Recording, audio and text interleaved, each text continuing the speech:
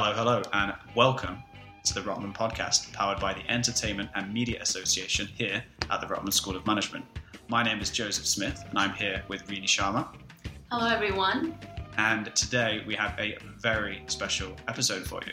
So today's episode is going to be our transition episode where we officially hand the reins over to Benjamin Castle and Erin Tsumoto, our incoming hosts for the 2020-2021 academic year.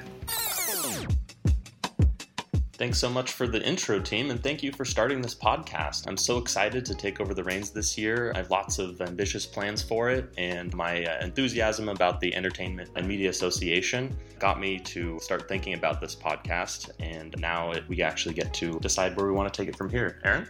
Yeah, hello. I'm also extremely excited to take over the reins and really thankful to Joe and Rini here for building such a great foundation for us to get started. Well, let's go ahead and start asking a couple questions from our very special guests. In terms of our listeners who are in the Entertainment Media Association already, we wanted to ask you a question about specifically the Canadian media industry and what excites you about it most right now. So I think there's a lot going on in the world right now, and everything is changing. The way we're consuming goods to the way we're consuming content, and the media industry has been one of the industries that has been thriving in this time, especially because we can't go out and we need a lot of entertainment. What I'm excited to see in the next coming years for Canada is how the production process changes. With COVID-19 and all the social distancing measures that are needed at this point, a lot of productions have gone into a pause, but they're starting to get back into production process, but while making sure that they don't have as many people on the set. So this depopulating the set is what might actually change how content is produced in the future. Right now, there are thousands of people hired on each production, and a lot of them are super talented, but they don't even get to do what they're skilled at. And they're just, picking up coffee or doing errands, trying to break it in. What I'm excited to see is how technology, so the tech boom that we have in Toronto right now, how that is combined with the media industry to automate some of these tasks that, you don't really need somebody who's really good at camera to do, but also making room for key talent to actually do the things that they're supposed to be doing and growing the industry. So, in my opinion, that would mean smaller production budgets, but a lot more content and a lot more stimulus to talent. And yeah, that's super exciting in my opinion. Yeah, that is really exciting. Joe, do you have a take on this? Yeah, I'm excited for two things. Firstly, with specifically the Canadian media industry, I'm very excited for more representation in the programming that's coming in the future. I think the CBC is working toward this, but to do more programming with people of different backgrounds that showcases different cultures and people who don't all look the same or don't come from traditional backgrounds that are commonly in the media. And so I'm really excited to see a new wave of programming that showcases people from all around the world and is more representative of the city that we live in, especially in Toronto and further afield, and society at large. I think that's a big thing that I'm excited for. And then more broadly, I'm actually really excited for the streaming platforms and the power that they are having. And since the popularity of platforms like Netflix and Spotify, and with Spotify, for example, I think there's going to be a new era of podcasts coming in. They're investing heavily in podcasting and recently paid $100 million for Joe Rogan's podcast for exclusive rights to content like that. And the good thing about the business model of streaming platforms is that they try and keep eyes on their platform or ears on their platform by producing fantastic content. And they're not serviced by ads. And so when you are serviced by ads, which the traditional networks are, you end up trying to go for sensationalism, to try and catastrophize, and often it just goes into a downward spiral of just pretty poor content to try and service ads. And when the business model is aligned with the viewers, and you end up having things like HBO, which are producing incredible content and incredible TV. We're in a golden era of TV right now, and I think it's only going to get better because the business models are aligned with the viewers, and I'm really excited for that. Yeah, and it's especially relevant right now. I think the diversity initiatives going on across the board in the media are just really exciting, especially here in Canada. So moving on to your very own podcast in terms of media choices, which episode from season 1 was your favorite to record and why?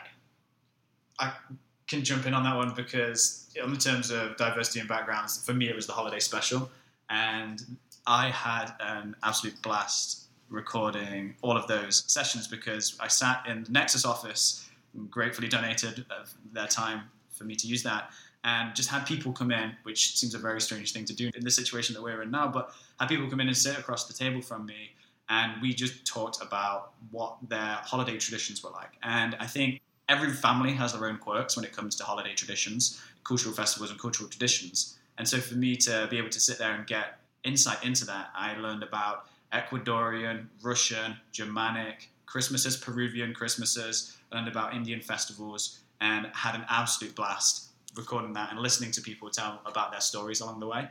And by the end of that, I'd done 5 or 6 back to back, and I was in such a good mood that I was just pretty much hysterically laughing at what anyone told me. So the stories seemed to get a bit wackier, and I just also got wackier. So I think Adam, the editor, did a fantastic job of mashing a lot of those up together, and it came out sounding really good, and had an absolute blast doing that. Wow, sounds like podcasting is just a party. Huh? Can be. I think for me, I can't just name one, but I would say I really enjoyed doing all the episodes with, our classmates from the class of 2020. So whether it was Gaurang or Sam, it was just like, it felt really casual and it felt like we were just chatting. So I think in terms of enjoying the process, those were some of my favorite episodes. And there's also so much to learn from, people that you're going to school with. Like, you never actually get down to asking them about their stories and where they're coming from. And I think we got to do that through these episodes. Another one that I would say is my top favorite, and I was just telling Joe that it's such a crazy coincidence that we started this year with Tiff Macklem and him talking about crisis. And then there's 2020, and it's literally, that's the theme of the year. Nothing but crises. Nothing but crisis. So I think that was a really good note to start the year with. And now Tiff is leading the Bank of Canada. And, if you go back and listen to that podcast, there's a lot of learnings there that you would apply to the scenario that we're in today. So I would highly recommend that to anybody who's having a difficult time navigating through the economic side effects of the pandemic. Yeah, in terms of that, also, I know that a lot of people's professional trajectories have been sort of derailed recently. And I wanted to ask for our listeners who might be interested in your personal stories, what comes next for both of you, and has the COVID crisis affected you or your professional trajectories at all? Yeah, for me personally, I see this as my first big post-MBA challenge, is to navigate this economy and try and find a really good opportunity for myself. And I think Rotman has equipped me really well for it. I came here with a background in media and communications, and then I was converted and I got really interested in finance, and that's what I want to pursue. It's going to be a long journey. I know I have months of work ahead of me. The economy has to stabilize before any of it happens. But what I'm excited to do with my skill set and looking at the long run with everything that's happening this year, I think I've become more aware about where I want to invest my skills and resources. And that would be, caring a little bit more about the environment, caring a little bit more about marginalized communities, and really thinking about the practices as somebody working with a company, with a business. Think about how every little thing you do impacts people in your local communities, people all around the world, and are you actually giving back to them? So if I am working in the finance industry, I think one thing I want to do is to try and invest in those sectors so that we can actually rectify some of the mistakes we've been making in the last couple of decades. Because I think more than ever, Mother Nature and Earth is like calling out and screaming for us to be paying attention to these things. Very true. Joe, how about you? I am incredibly fortunate because I have a role that I'll be stepping into beginning in July. and that is a management consulting role. So I'm very fortunate and very grateful to have that role and to have it beginning in July and not have been pushed back. I'm very, very fortunate in that. I did not think that I was going to be going into consulting during my MBA career, and the opportunity arose and I could not turn it down. I started early in March and worked for the month of March, and that enabled me to get to know the team and really to hit the ground running when I do start in July. I'm incredibly grateful and really, really excited to get going on that. And in another professional capacity, I'm actually working with a non-profit called Million Peacemakers as well. And this is a non-profit that has a conflict resolution tool called Nonflict. And the founder and his co-founder wrote a book called Nonflict, which is the art of everyday peacemaking. And I think it's more important now than ever. And so there's doing a little bit of work with them, and have been incredibly sort of humbled at the passion that people drive this forward with, and to see that this is something that people do in their own time. They have jobs and they have other roles, and they are still putting in time and the volunteer work to make something and to push forward a cause that they're really passionate about. So it's been a great opportunity working with them and to work with a different group of people that I wouldn't usually get the opportunity to. And there is also now an Alexa tool that you can go through the Nonflict method on Alexa. So if you wanted to call that out, I think that's going to be available soon. You can install that. And so, yeah, there's a lot of exciting things happening there. And then, very cool. That's I think that's a good thing. And I was honestly inspired to get into nonprofit work by Naman Ashraf during the Leading Social Innovation course. I think there's a lot more that we can be doing with our lives. And when you think about the purpose that you want to be organizing your life around, I think there's more than just the professional capacity. So that's when I started to look for ways to get involved and give back to my community. And I think this is one of the ways that I've found to do that. Yeah, that's amazing work. I guess one of the ways that some people can build on their professional careers outside of work is with a podcast. And I've had a lot of people who have come up to me recently asking, how do you start a podcast? What is podcasting about? Do you have any advice to people who are trying to start podcasts of their own? Because it's not every day that you start a successful podcast like yours, and I think you might have something to add here. Yeah, I have some advice for people looking to start a podcast, and that is that the best time to start a podcast was 10 years ago when no one was doing it. But the second best time to start is right now. And don't underestimate the extent to which your experiences and your insight, your thoughts, your opinions, and your voice can amplify and influence other people's thinking. I think that by sharing your voice, going out and doing it, you can turn on lights for other people. And I really think that there's nothing better to do than that. You can start a podcast for $50 to $100. You can really get started doing that. And it requires no technical expertise. And the act of starting something and then following through with it on a regular basis, and also the act of public speaking, are both incredible skills to develop. And you'll never be more motivated to get rid of the verbal tics that you have than when you're listening back to the episodes that you've just recorded and you realize that you stumble over words, or you say, or you have something where you say, at the end of every sentence. And you'll never notice that more. And then when you have to listen to yourself 5 times while you're trying to figure out and get down that sentence as you edit your first episode. I feel that pain, yes. And so my final bit of advice is don't wait for permission, go out and do it. Wow, that's great advice. And from Rini? I don't know. I think you summed it up pretty well. I think it's really important to have a plan when you're trying to start something new, because it is a lot of work. It's great if you're passionate about what you're talking about and that sort of flows. But even so, I think it's important to maintain consistency for your audience. And so knowing your audience, making sure you're accountable, you're delivering, you're being consistent with your schedules.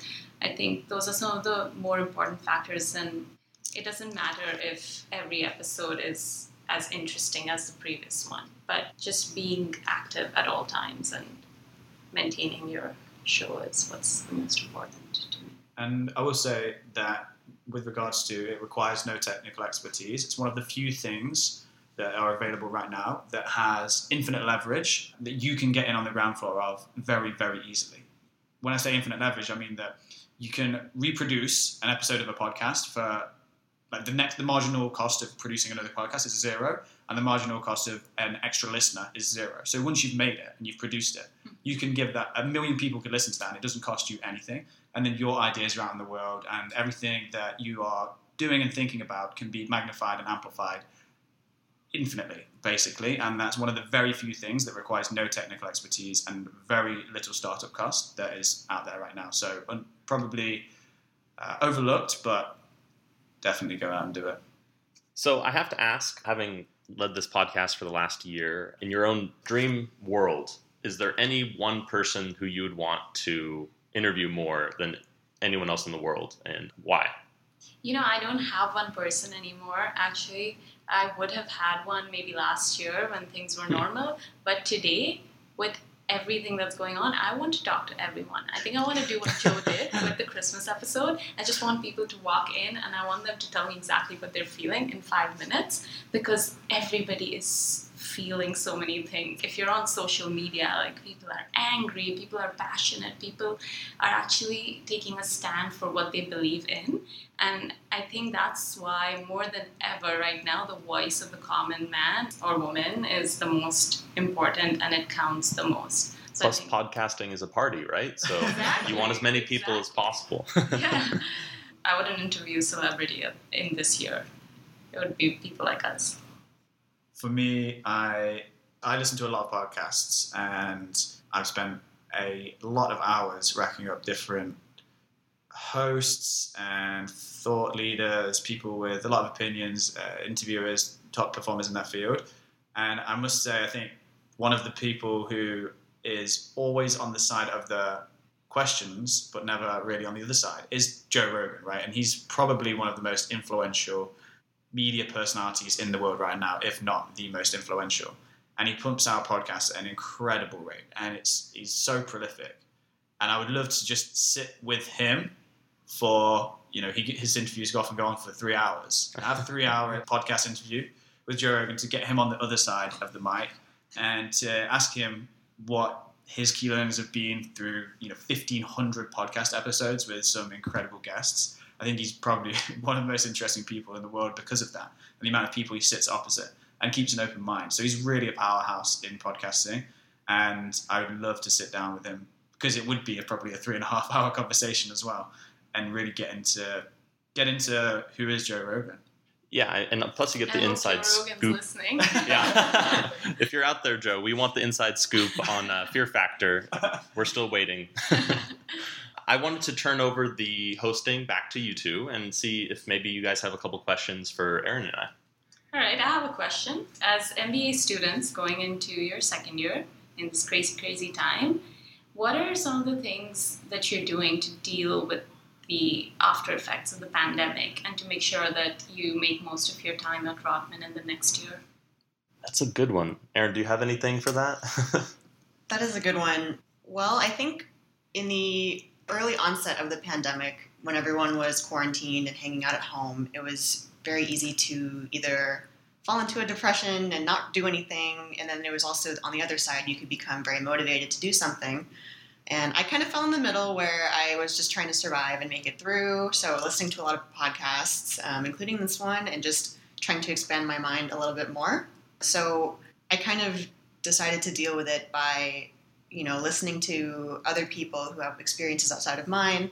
And I think that translates very nicely into being in the MBA, because you're meeting all these people from different backgrounds. Your professors have different experiences and a lot of expertise. And I think I would like to transfer that into when we get to see each other in person again. Just continue asking questions and making sure that you're broadening your mind. So I think in light of being the new host of the podcast, just wanting to reach out and making sure we're asking these thoughtful questions of each other so that we're learning continually and growing.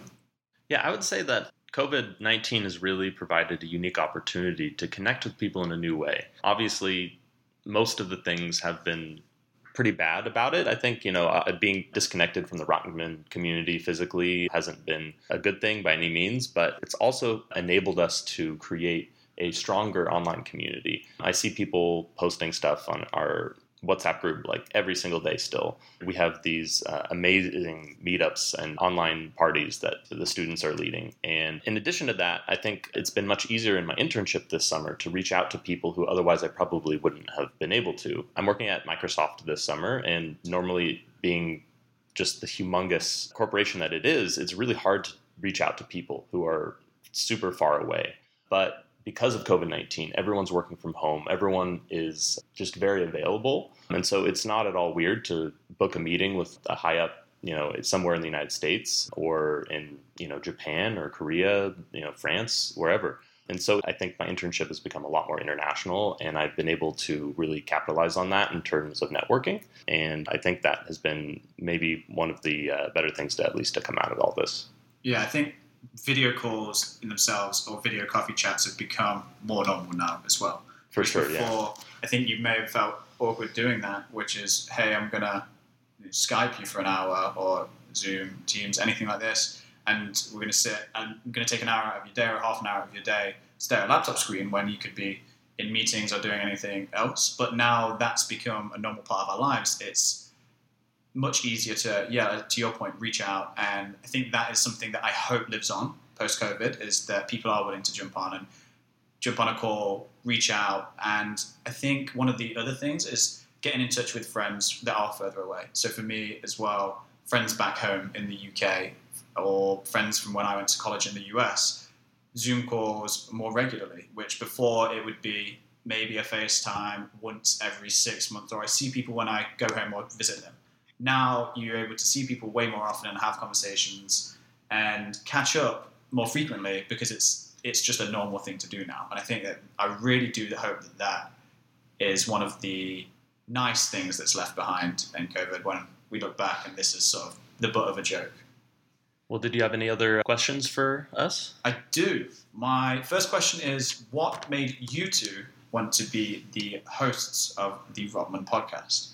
I can speak to that one. I actually had a radio show back in college for 3 years called Cooking with Sound, and I caught the radio bug pretty early when I was about 19, and I just fell in love with it. I first got a 2 a.m. night show, and it was broadcast from 2 a.m. to 4 a.m. to the UC Davis community in California. And from there, I got bumped up as time slot and got bumped up again. And pretty soon I was on at 3 p.m. Prime time. And so that was a lot of fun, getting to pick music, interview guests, and just fall in love with the medium. And so podcasting is really just the same thing, I think. It's another way of connecting with large audiences. And I just love how it's democratized too, because anybody can do this. You don't need to have an existing relationship with a radio station to do it. Anyway, so when I heard that the podcasting position was open, I was like, here's a way for me to connect my personal interests with my professional ones. I also am interested in working in the entertainment and media industry, so it was kind of the perfect podcast for me. Cool. Yeah, I guess similarly to Ben, it was just combining personal and professional interests. I kind of took a slightly different route, but I was in broadcast media for a little while back in the States. I did TV production for a little bit, and then I did sports radio for a little bit, and on the production side. So getting to be kind of in the front part of the actual medium is interesting, but it's been really fun to kind of put down my experiences through the school and being able to leave some sort of legacy from Rotman, while also getting to produce something is really exciting. So that was my motivation to doing the podcast. And you did mention legacy there, so I will follow up with, what legacy do you hope to leave with the Rotman podcast? So I was thinking about this, and you just want to make sure that you're putting something good out into the world. And if I can share my experiences, my advice with people, to reach a wider audience, then I think as long as that's a positive thing and a positive impact that I'm making on them, then that's the legacy that I want to leave. I just want the podcast to be able to serve a purpose for our listeners and to feel like they're getting some value out of it. So we've scheduled a couple different podcasts coming up pretty soon that I'm excited about, that I think will provide value to some of the students who are considering Rotman and are on the fence about it, and to help address some of the admissions concerns around that. Also, just painting a more accurate picture of the student body life and the types of connections that Rotman has with the Toronto community, and making sure that everybody out there in the world understands what kind of value you can get by having the Rotman experience. Cool. I guess we could actually end it with some rapid-fire questions. Oh, boy. So you get the rapid-fire treatment that you used to give to our guests. Do you remember any? Didn't tell us about this, huh? Okay, so I'll start with, what's the best place to grab a bite on campus? On campus. Best place? The only place I ever go is across the street to Robarts to either get one of those taco bowls or just the Starbucks that's right across the street. What's your favorite way to kill 30 minutes between classes? Ooh, I'd say for me, I would probably go up to the tower across the street in the library and just like look out at the nice views of the campus and just hang out in some like floor around like a bunch of like maps or books that, I don't know. Nice. I've actually never been up there. You've never been there? No. I always go up to Mill Terrace. Well, you got to check out Robarts before you leave campus today. This is your last chance. How about you, Aaron? Yeah, I guess similarly, it'd be in this building in Rotman, the 5th floor. There's a nice patio outside. So if it's a nice sunny day, and even if it's not sunny, there's like an awning that you can sit under. So just look out over the city. It does have a spectacular view. It does. Where is the best place within a 15-minute walk of campus to get a drink? Crafty Coyote on Bloor, and I think Borden is the cross street. So you want to go west on Bloor Street from Rotman. That's where I like to go. Nice. I don't know, maybe I'm just not classy enough, but just LCBO. Well, LCBO's been trending this year for sure. Oh, okay, yeah. Yeah. That's another COVID effect, I think. Favorite class from first year? I really love doing microeconomics with Heskey, Professor Heskey. And I'm not sure if it's because I have experience with microeconomics or because Heskey is a great professor, but just the two together were the best part for me. I also really loved that class, by the way. You kind of stole mine. Oh, man. Sorry, Professor Heskey, if you're out there listening, we love you. Please come on the podcast. Yes, please come on the podcast. I think Professor Walled's economics class was also amazing. I think I probably got the most value out of Mara Letterman's class for strategy, and just being able to apply some of the learnings from that class to my internship this summer has just been really valuable. And those intense in-class discussions were really fun. And I mean, like the strategy classes here at Rotman are amazing. I highly recommend them. I guess I'm going to stay on that food and drink theme here. What's your favorite restaurant in Toronto? And as people from out of town, I'd be really curious to get both your answers. Favorite restaurant? Do you have one off the top of your head? There's a couple. I like to go to all the different restaurants around town. That's the great thing about Toronto. You can't pick a favorite restaurant here because it's like every single one is amazing, and they have just like more than any city on earth, and more diversity too. Some types of food I never even knew existed before I moved here. Absolutely. Okay, I have two that came up to my mind. So the first is Quetzal, which is on College Street, I think, and it's this like Mexican Peruvian restaurant. Nice. And so they specialize in different types of ceviche, which was amazing. I'm going to write this down. Yeah.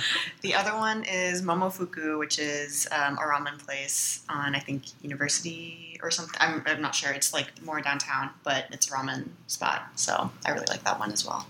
Okay, I'm going to ask you Joe's favorite question, which he asked every guest on season 1. What's a bad piece of advice that you often hear? I would say, speaking as, by the way, a little background on Aaron and I, we both happen to be Americans in Canada.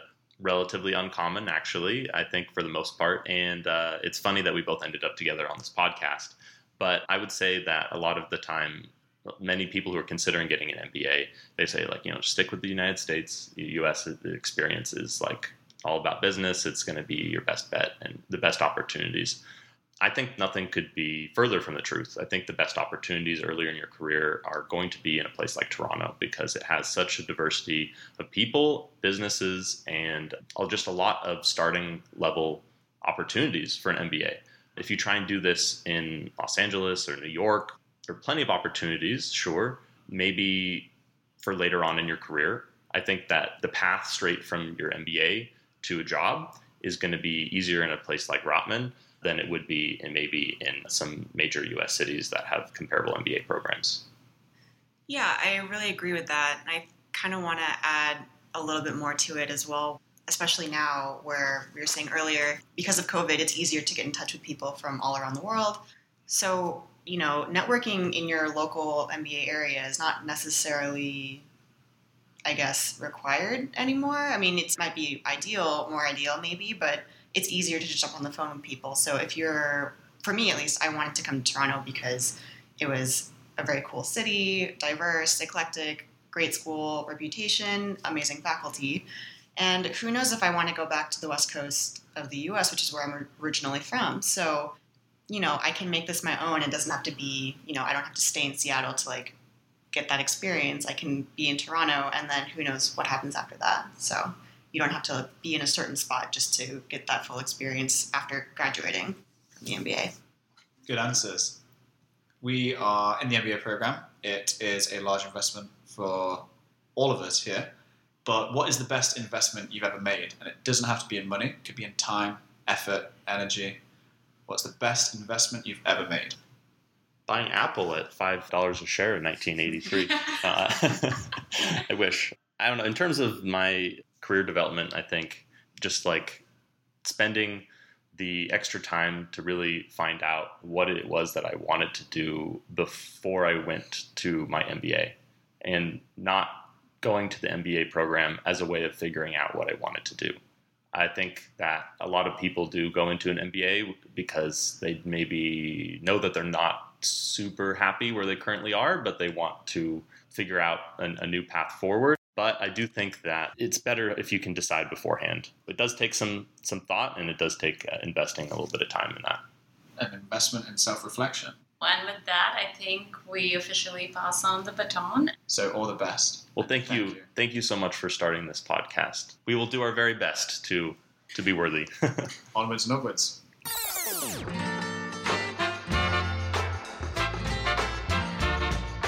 Thank you for listening to the Rotman Podcast, powered by the Entertainment and Media Association. Be sure to follow us at EMA_Rotman for updates on the latest in the club and for all our upcoming episodes.